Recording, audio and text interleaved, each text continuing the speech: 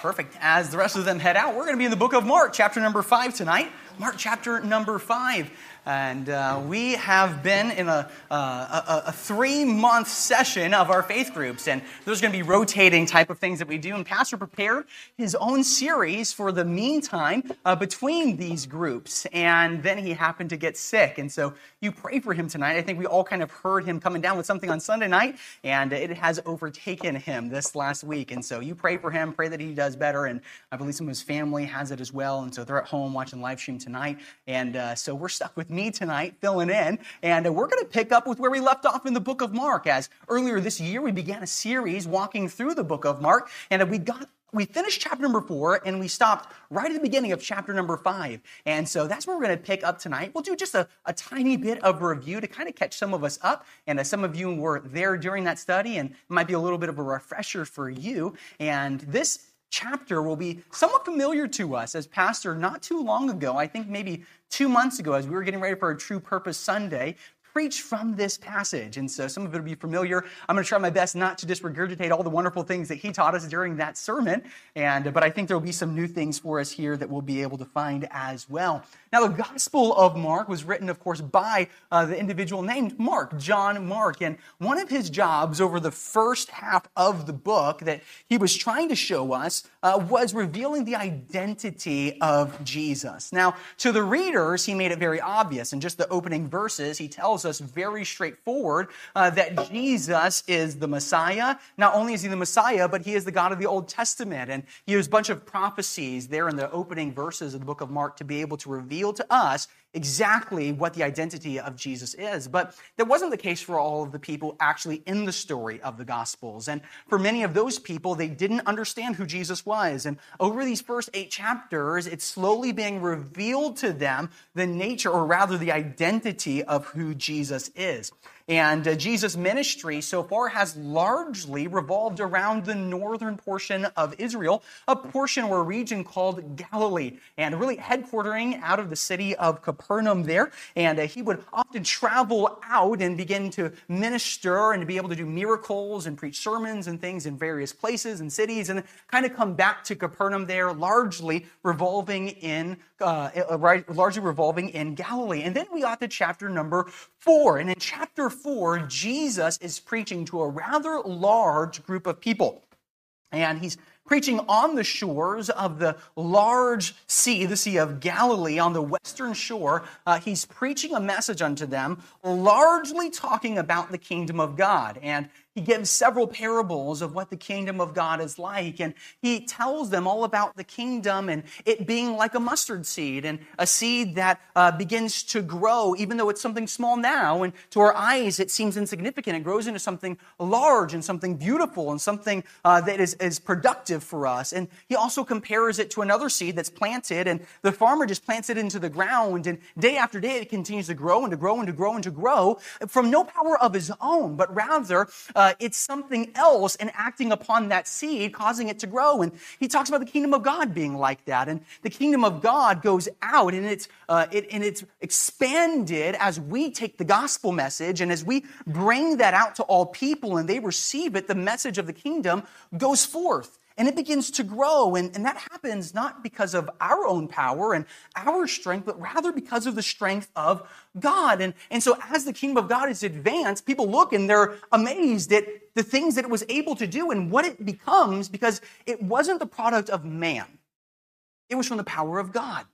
And tonight, as we look into our story, as Jesus just finished teaching on what the kingdom's like, in chapter number 5, he's going to give us a very tangible, a very concrete example of how that works. How the nature of the kingdom goes forth, and it's like this mysterious type of a thing that it seems small, and then it turns into something large by God's divine power.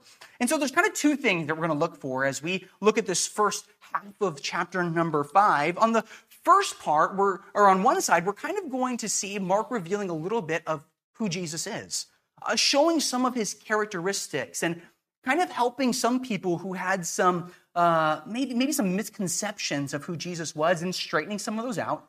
And on the other side, Mark is going to be giving us a case study in the growth of God's kingdom. And so we'll pray and we'll jump right into verse number 1 of chapter number 5. Dear Lord, I thank you for tonight, and I pray, Lord, that you'd help us to have an understanding mind as we approach your text. I pray, God, that we would see the truth that you put there for us, and that you would help it to be something that would strengthen us and encourage us to live a life pleasing unto you, Lord. In Jesus' name that we pray, amen. So Jesus just finishes his sermon there on the shores of Galilee. He preaches unto them, night comes, and as it begins to get dark at the end of chapter number 4, Jesus tells the disciples, let's get in the boat, we're going to cross to the other side. And this is that wonderful story where the storm's coming, Jesus is asleep in the boat, and then Jesus calms the sea when all the disciples are freaking out. And well, they end up getting to the other side, and that's where we pick up in chapter number 5. Verse number 1 of chapter number 5 says this: And they came over unto the other side of the sea into the country of the Gadarenes. So they go from the western shore of the Sea of Galilee all the way to the eastern side of the Sea of Galilee to an area known as the Gadarenes. Now, I've got a couple of slides for you here. I like to visualize some of these things, and sometimes if you're reading and you see some locations there in the text, it would be a good idea to look in the back of your Bible. Most of them have an atlas there and some maps. And so, fellas, you throw up the slide that says Israel, or rather, throw up the other ones. The one that says the Sea of Galilee, I believe, is the one there. And this is the Sea of Galilee, and it might be a little hard for us to make out some of the words there, but essentially we can see a little orange arrow going from the northwestern portion of the sea and kind of traveling over to the eastern side, right in the middle. And this is the journey that Jesus takes across the Sea of Galilee into something called the area or the region, the nation of the Gadarenes. Now, sometimes what happens is as we're reading the Bible,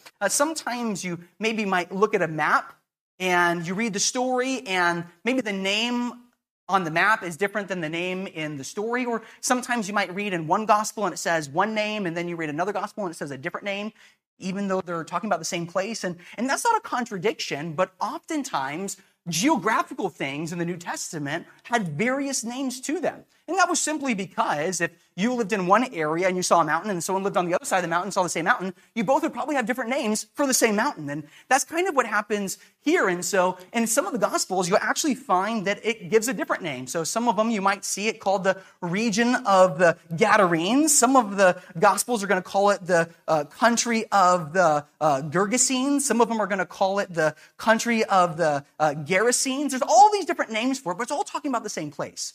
All of it is talking about that right center portion of the eastern shores of the region of the Sea of Galilee. And that's where Jesus begins to go. Now, it's important for us to remember that Jesus, at this part of his ministry, he has already began doing many miracles to the point that his reputation has begun to go out. Now, through the earlier portions of Mark, we saw that there were many crowds who would begin to travel all the way to Galilee just to see what was going on. They heard stories of people being exorcised from the demons that they had, heard stories of miracles taking place, from paralytics being able to be raised so that they could walk again, all these magnificent stories. And people from all over the place had heard and traveled to see this Jesus person. Go up the other slide. Go up the slide that says Israel. Now, again, it's going to be difficult for us to see the particular words, but just looking up the colors of this map, Mark specifically names for us all the groups of people that had traveled to see Jesus. And this is just something I saw today as I was studying this portion, and I found it so interesting. Mark names that people from Tyre and Sidon had came. And that's the region all the way on the coast of the Mediterranean Sea, way north of Israel. All those people had come, and not all of them, but a large portion of people had come to see Jesus. Not only that, but just below that, in that yellow portion, that would be Galilee. Of course, Jesus is traveling all over Galilee. They know who he is. Below that is that blue, Samaria. No one yet from there. And then he goes down to the orange on the bottom, Judea. All kinds of people had come from Judea. South of that is Idumea, which would be like the nation of Edom from the Old Testament. Many people had come to hear Jesus from there. You go over to the green portion, Perea, and that's just the other side of the Jordan River. Lots of people had come to hear Jesus from all of these countries except two of them.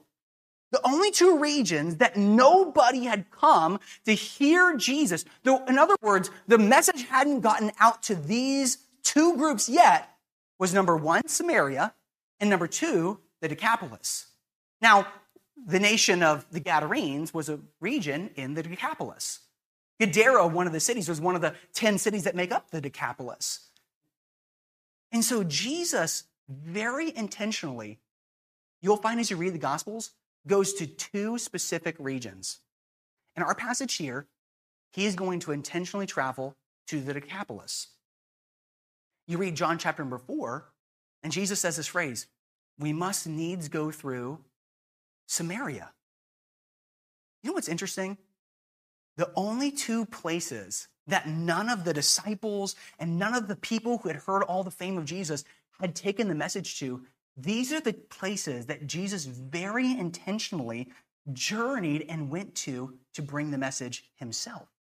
And so as we see here tonight, as Jesus, he gets in this boat and there's a huge crowd of people there and they get in the boat in the middle of the night and they travel and there's this huge storm. It all kind of seems random, but it's anything but random. Jesus is very intentionally coming to this town of Gadara. He's very intentionally arriving at a very specific location that he has selected.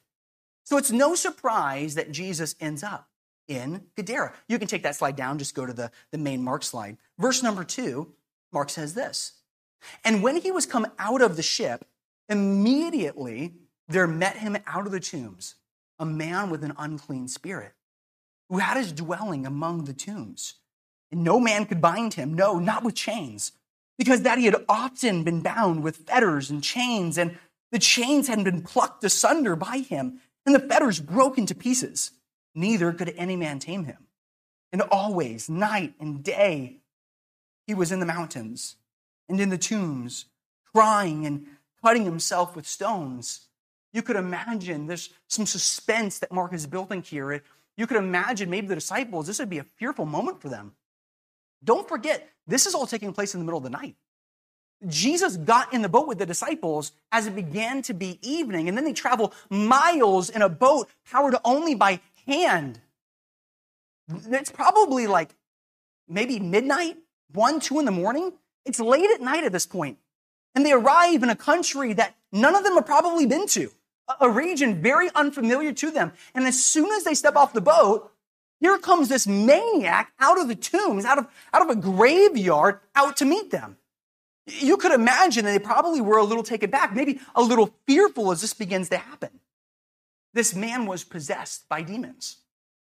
Now, we've seen many possessions so far in the book of Mark.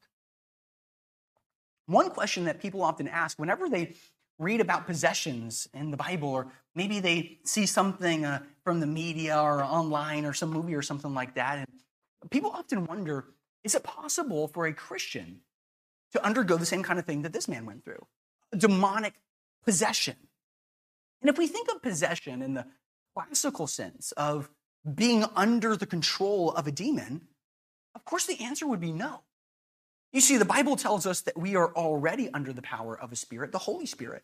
And from the moment that we receive salvation, the Holy Spirit indwells us. And Jesus tells us actually a couple chapters earlier that if you wanted to go into a house and plunder the house, you would first have to bind the strong man. He uses this as a metaphor to talk about somebody, a spiritual force is fighting. And certainly if we have Jesus, or the Spirit of God rather, living within us, nothing would be able to bind him so that they could pillage our house. And so greater is he that is in us than he that is in the world. But it's also important for us to define our terms. You know, the word possession in the Bible is actually just a verb of the noun demon. It would be akin to saying demonized. This was a man who had been demonized. And if you look up what this word actually means, it can mean to be under the complete control or power of a demon, or under the influence of a demon. And this is where we like to draw a distinction, where it might not be possible for a Christian to come under the control or power of a demonic force. It is certainly possible for us to be influenced.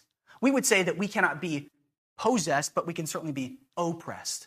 Demonic influences. And so here what we have is is Mark is going to give us a very detailed description of not how this man came to receive a demon, but rather what this demonic possession looks like. What are the things that this demon, the forces of darkness, are trying to influence this man to do? And while we certainly cannot come under the power of any sort of demonic force, we certainly can be influenced to do some very similar things. Just very quickly, let's just take a quick look at a couple of the things that this man, under the power of this demon, is compelled to do. The first thing I notice is that he surrounds himself with symbols of death. He lives in the catacombs, a graveyard, the tombs, where death was. Much like today, in the ancient times, these were places that were associated with death and decay. And this is the place that he finds himself living. He has supernatural capabilities, able to break chains and ropes and whatever it was that they may try to bind him with, has a supernatural strength within him. It's also interesting that he stays awake all night. You notice what he's doing in verse number 5? He's cutting himself and screaming all night and day. He doesn't sleep. He stays awake all night. He had an urge to inflict pain and injury on himself, taking sharp rocks and using them to inflict pain, screaming there in the mountains. At the end of the story, we'll actually find, Mark doesn't tell us here at the beginning, but towards the end, he'll tell us that apparently he was naked of some sort. He didn't have proper clothing. Now, certainly, I'm not suggesting that, if you stay awake past like 11 o'clock, then you've got a demon, or something like that. But we can see, as we look at our culture, as we move further and further away from the Lord, and as we go further from the light of Jesus and his word and drift deeper and deeper into darkness, we begin to have some of these same desires and inclinations. Everywhere we go, what do we find? We find pictures and paintings and stickers and tattoos and all kinds of clothing with skulls and crossbones all over it. What is that? It's a fascination with death. It's a fascination with death. You got the majority of the country cheering on abortion, the death of the unborn. People today stay up till 2, 3, 4 o'clock in the morning on their cell phones, watching movies and TV. Young people all over the place are hurting themselves with razor blades and dietary problems. My point is that these are things that are not part of God's design for us. What the devil and his demons want to do is they want to hurt God's image. They want to move us away from God's design for us into oppression. But as we follow Jesus, Jesus puts in us not a love for things like this, but rather Jesus gives us a love and a passion for life, a love for God's creation. This man is completely overcome with more than demonic influence, but complete and utter demonic control under their power. Verse number 6 says, "And when he saw Jesus afar off, he ran and worshiped him. And he cried with a loud voice and said, 'What have I to do with thee, Jesus, thou Son of the Most High God? I adjure thee by God that thou torment me not.'" Now we'll see in just a moment, the people that are there in the region, they don't really understand yet who Jesus is. But you know who does understand who Jesus is? The demons. The devils. These are entities that had seen Jesus in the heavens seated on his throne. They know exactly who Jesus is as he appears. It's the same thing that you've seen. Almost all the demons that we encounter, they all recognize Jesus immediately for who he is. The Holy One of Israel, God's Son, all of them recognize the identity of Jesus, and they're afraid. They're afraid. Earlier, one of the demons says, "Have you come before it's time to torment us?" This demon says here, don't torment me. These demons know that God at one point is going to place a time where he is going to inflict them with his wrath and judgment. They know it's coming sometime or another. And they plead and they beg with Jesus for mercy. Spare them. Don't torment them. Don't inflict them. Verse number 8, for he said unto them, come out of the man, thou unclean spirit. And he asked him, what is thy name? And he answered, saying, my name is Legion, for we are many. Can you imagine the suspense? The fear of the disciples as a demonic voice comes out of this man and says that? Learn that within this man is not simply one or two demons, but a whole legion of them. A legion is a military term that the Romans would use to describe a group of men, generally between 5,000 and 6,000 people. Thousands of demons are residing within this man. It's no wonder that nobody could hold him down. It's no wonder he couldn't be restrained with shackles and ropes and whatever it is that they had. We want to remember, in order to remove a spirit from somebody, they believed is, and I believe that it would be true, you would have to either have or invoke the name and power of a greater spirit. So here we have this showdown between one man, Jesus, and thousands of demons against him. But this legion of demons knows better than to even think about confronting Jesus, to even think about contending with Jesus. You see, they believed that even if you had the name of a spirit that was greater than any other spirit, you could put a lesser spirit under your control. And so here it's, as some herdsmen are going to be watching, and as the disciples are watching, you've got a man with thousands and thousands of demons within him. You would think that there's a lot of power here. Whatever it is that's going to put this man under control, whatever it is that's going to cause this man and this legion of demons within him to be sent out and to be cast out, is going to have to be immensely powerful. You would think that they would think the odds are in their favor. 5,000 against one? How powerful does Jesus have to be for these demons to not even want to have a conflict with him at all? Instead, they fall on their face and begin to beg and plead Jesus for mercy. They plead with him, don't torment us. In fact, here soon, they're going to come up with another solution. The forces of darkness, in other words, are no match against God's Spirit. Amen. Can I say, demonic forces, they're real. They're not just something that you read about in the Bible. They're alive and active even today. They may look a little different sometimes, but they're very much real. But you know what's amazing? Is that while they have so much strength and power, God puts within all of us his Holy Spirit. And you know what he tells us? That when the devil comes, the devil begins to try to tempt us and draw us away to evil. When the devil tries to place us back under bondage, the Bible says this, that we can resist the devil and he'll flee from us as well. He will flee because the Spirit of God is much more powerful than any force of the devil and his armies. In Mark chapter number 5, verse number 10, he says, and he besought him much, the demon, he's begging, he's pleading, he besought him much that he would not send him away out of the country. This is kind of a strange request. They're saying, don't torment us and don't send us out of the country. They didn't have their green cards yet. No, I don't know what it was, but they said, don't send us out of the country.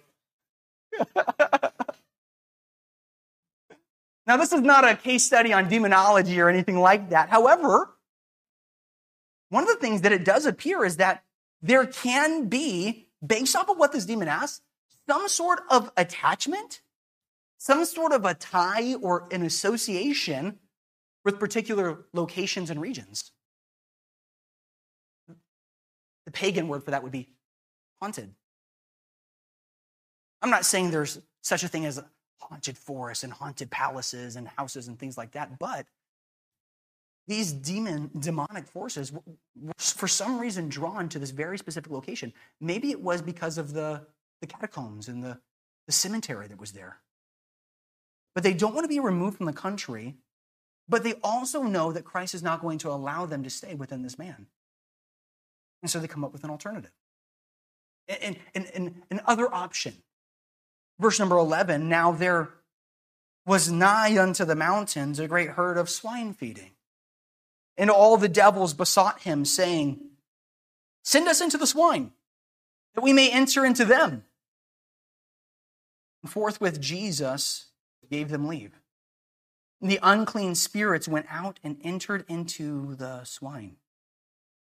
And the herd ran violently down a steep place into the sea, and there were about 2,000, and they were choked in the sea. Now, we could say a lot of things here, but one thing that I will say is that Jesus valued the life of this one man above the life of 2,000 animals. God cared about somebody that was made in the image of the Almighty God better than a host of animals. If Jesus' priority was on people and not animals, it wasn't on the environment. I'm not saying those are bad things to care about, but sometimes we care about things that are of lesser value more than the things that are of the most value.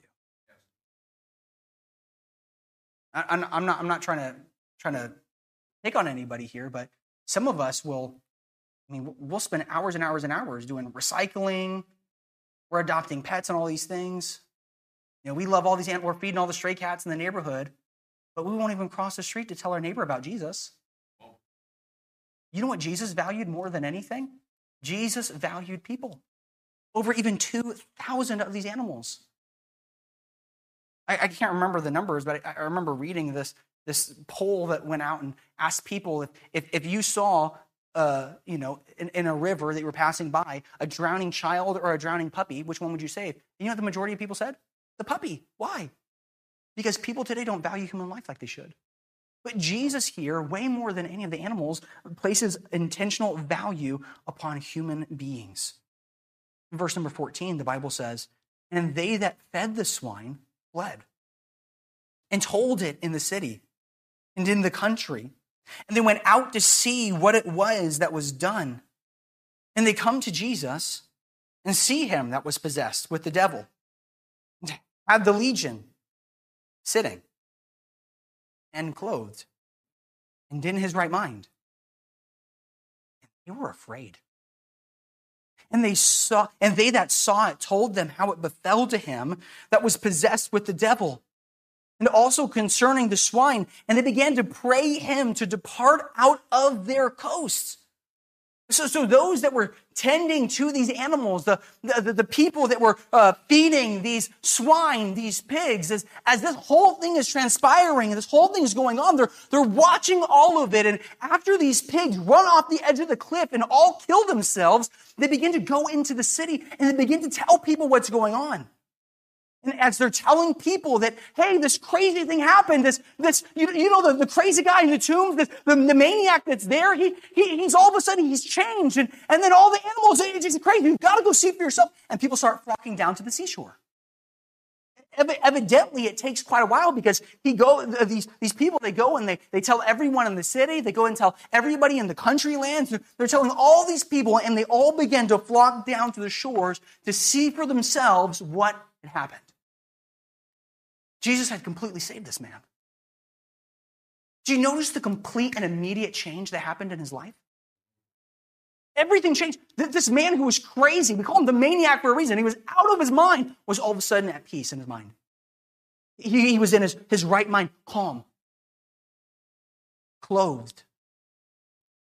He was put together, sitting, calm. Jesus made an immediate difference in his life. You would think as people would look upon somebody that this had happened to, they'd be ecstatic, elated. This would be a time of rejoicing. Evidently, he'd been a problem. You don't try to chain up and bind somebody that wasn't a problem.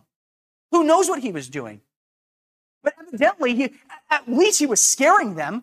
Could you imagine, hey, don't go to that mountain all night long. You hear him screaming and yelling. Blood on the rocks. They're scared when they go to bury somebody because you don't know where he's going to be. This was a man who would cause many problems. They all knew who he was.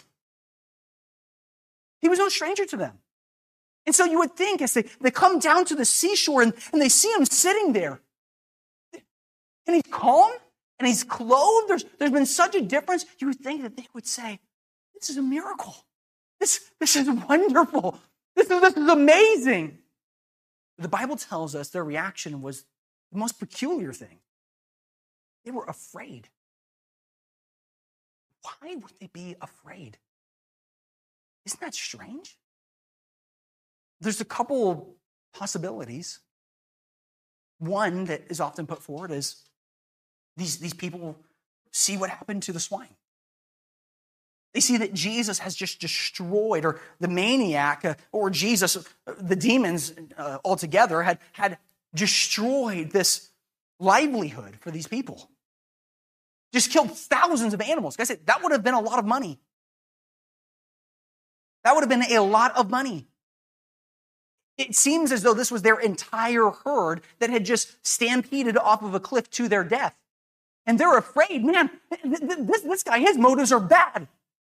I mean, he just set somebody out. How are we going to recover from this? Maybe they just valued the life of 2,000 pigs more than they valued one of their own people. I don't know, but maybe they were afraid because they saw what Jesus had done and the result with the animals, with the pigs.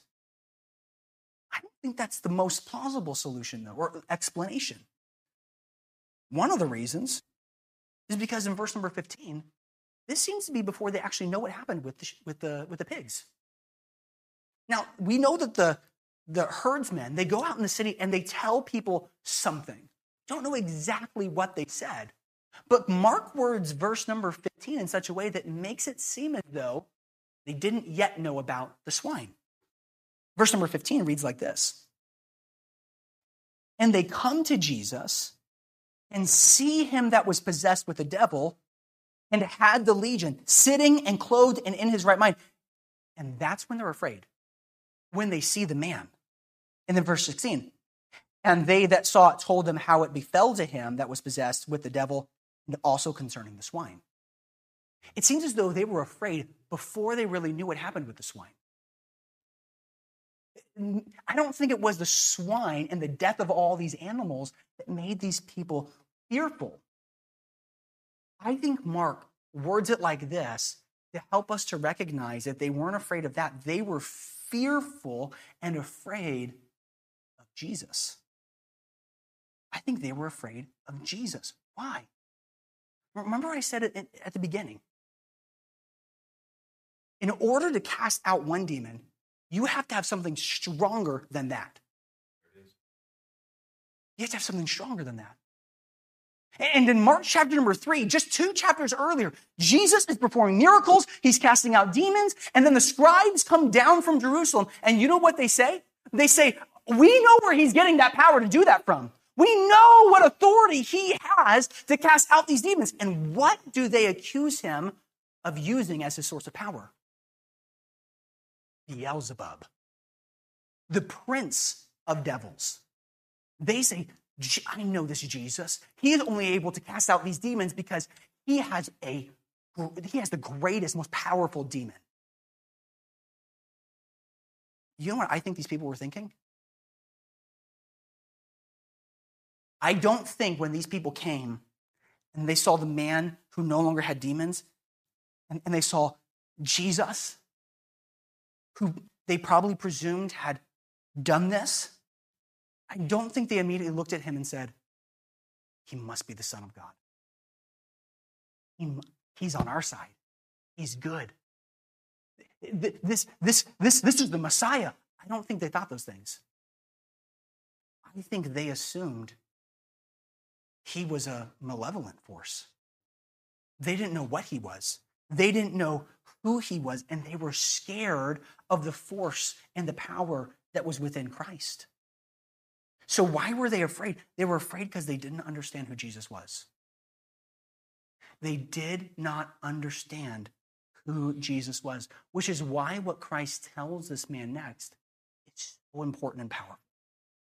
Verse number 18, and when he was come into the ship, he that had been possessed with the devil prayed him that he might be with him. And so the people, they've come and they see what's happened, they're afraid, and they tell Jesus, you've got to depart out of our coast. You got to get out of our region. We don't want you here. We don't want any part of this. We want this thing gone. And so Jesus, he gets into the boat. His disciples pack up all of their stuff, and this previously possessed man comes up to the boat, and he begins to beg and to plead with Jesus, well, can you take me with you? I don't want to be left here. These people all hate me. My reputation has been ruined, and they're all afraid. They're not going to welcome me back. I want to go with you. You're the only good thing that's happened to me. But look what Jesus says in verse number 19. Howbeit, Jesus suffered him not. He says, no, you can't come with me. You're not coming. But saith unto him, go home to thy friends and tell them how great things, catch this phrase, the Lord hath done for thee and hath had compassion on thee. Jesus tells him, and I love Pastor's message, and we're not going to re-preach it here, but about this man using his previous relationships and his testimony for the sake of the gospel. This man was able to use everything that God had done in his life as a light for everyone to be able to look and see the wonderful, miraculous, changing, transformational power that is in Jesus and the hope that he gives. In verse number 20, and he departed and began to publish in the Decapolis how great things Jesus had done for him, and all men did marvel. Now remember, in this whole region of the Middle East, that one little pocket, they didn't know who Jesus was yet. In the Decapolis, they hadn't yet heard. There was nobody that had come and wanted to see because they didn't quite know who he was.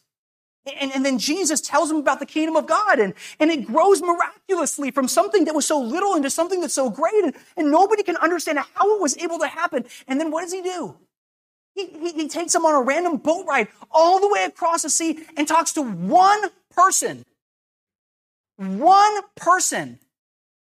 Can I say this? If we were going to go and we said there's one city that needs the gospel, this is not the plan we would have gone with. We wouldn't go and just witness to one singular person. But not only does Jesus only witness to one person, he doesn't stay and try to convince everybody else that, hey, no, you guys don't understand. Let me explain to you my side of the story. He doesn't do any of that. He gets in the boat, gets ready to leave. Jesus witnessed to one person, and not only does he witness to only one person, but he chooses the craziest guy in town. The one guy that's nuts, off his rocker. You know what we would have done? If you had to witness to one person, and that one person was going to be responsible to reach everybody else, who would you witness to? Like the mayor of the city or something? Somebody super influential?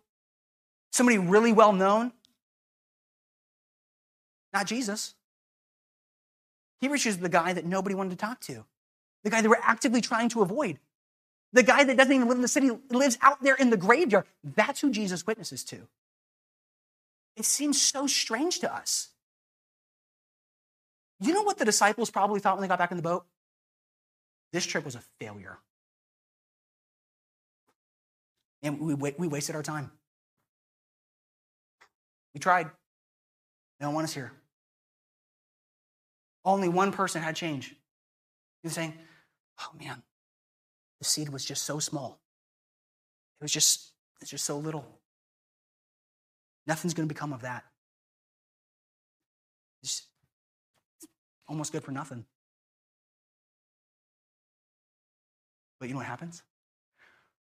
As this man begins to obey Jesus and tell people what the Lord had done for him, and tell people of the compassion that God had had in his life, what is the people's response? And all men did marvel. This man is going to have a huge reach. This man, because of his testimony as a maniac, as a demonically oppressed person, is going to be in the perfect position to actually be able to reach a huge swath of people because they knew that his change was genuine. The rest of us, somebody tells us something like crazy happened, and we just don't believe it. Why? Because we can't verify it.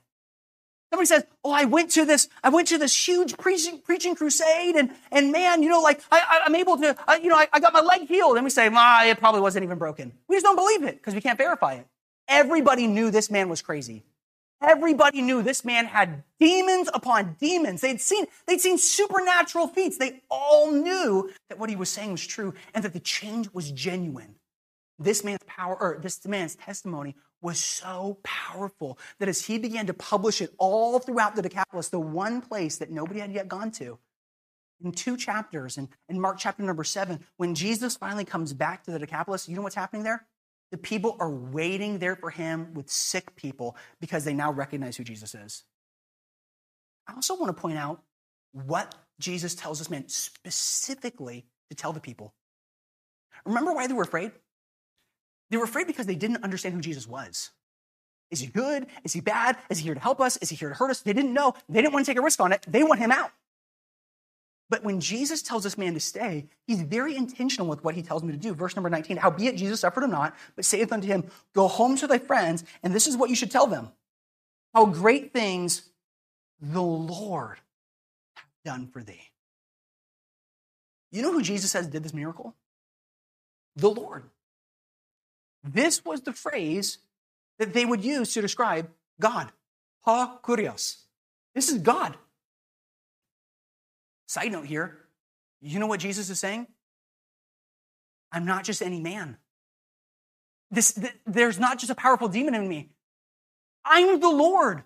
I am God. I am the God of the Bible that all these people worship. I am him come in the flesh. And I want you to help them understand who it was that did this for you. It wasn't the spirit of Beelzebub. It wasn't an accident. This was the Lord's doing. It was the Lord who did this, not because he had some twisted plan, but because he had compassion on me. He had compassion on me. And this man is able to go and help these people understand who, in fact, it was that healed this man. He wasn't just any mere man. He was the Lord. He was the Lord. And so as Jesus comes back, this whole thing changes because of the testimony message of one man. So you know what happens? I think that helps the disciples. Jesus is telling those parables. They're kind of confusing. They don't really understand what he means. And then they go and Jesus witnesses to one singular dude. And they think nothing's going to become of it. And then maybe just a couple of weeks later, maybe months, we don't know the time frame, but 2 chapters, when they come back and they see all these people that are now waiting for Jesus, I think they begin to understand how the kingdom of God grows. It's not because of your power or my power. It's not because you're the greatest speaker, I'm the greatest speaker, you're influential, and I'm... No. This whole thing happens because of God's power. I got 2 quick takeaways I want us to see. The first one is this. We got to go where the need is. We've got to go where the need is. I love looking at that map today and seeing all the regions all surrounding Jesus' ministry and all these people had heard. And the only place that doesn't hear it is exactly where Jesus picks that he's going to go. It wasn't random. Jesus was very intentional to go to the place where the need was. He was strategic, in other words. Can I say, we're commanded to take the gospel to every single creature. That doesn't mean we got to do it randomly, okay? We should be strategic. We should be in the habit of identifying where the greatest needs are, closest to us and furthest from us. That's what our open door ministry is all about.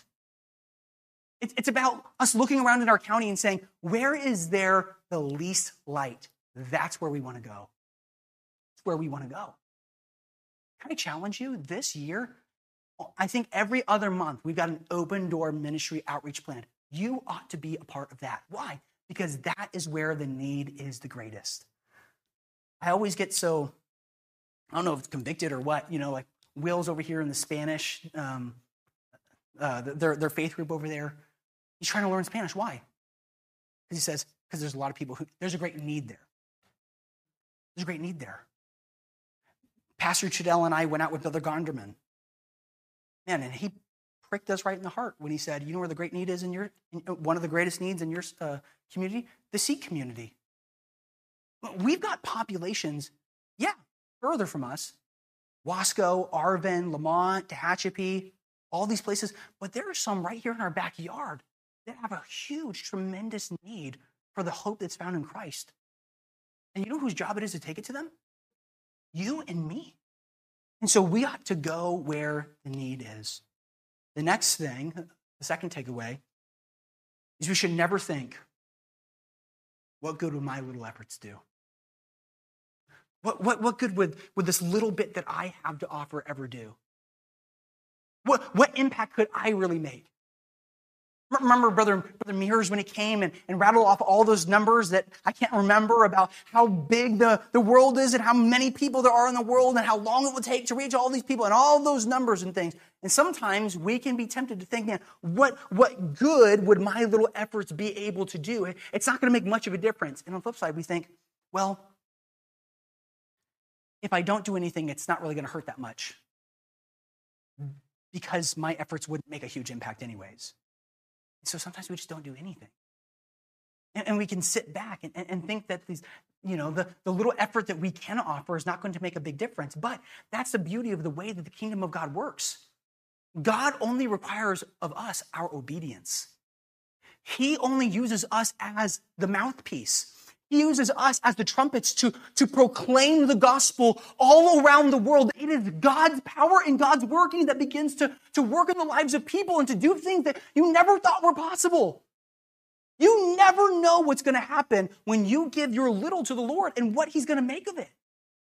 This was such a tiny, little, insignificant drop in the pond of the region of Decapolis.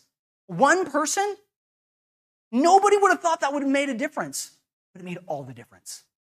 It made all the difference. And can I say, hey, you don't know what's going to happen when you witness to the person that the Holy Spirit's been pulling on your heart to witness to. You don't know what's going to happen. And here's the other thing. You don't need to know. Our job is to just obey. That's why Jesus says in the parable, we just plant the seed in the ground, and then we just watch it grow. We obey. We sow the seed, but God gives the increase. God is the one who builds his church. God is the one who builds his kingdom. Our job is to simply obey. Not to worry about how much of a difference. No. Just obey. The Spirit leads, obey. The Spirit directs, submit. That's our role. And so what do we learn as we look at this passage? Well, I think we learn a little bit about who Jesus was. I think on one hand, we see that Jesus has the greatest power. That you could put 6,000 devils against him and they quake in fear and tremble because of him. That's how powerful our God is. He's also a God of compassion on his people. He's also a God who values his people, who cares about their needs. And at the same time, we also learn about our role in the proclamation and spread of his kingdom to obey. Let's pray.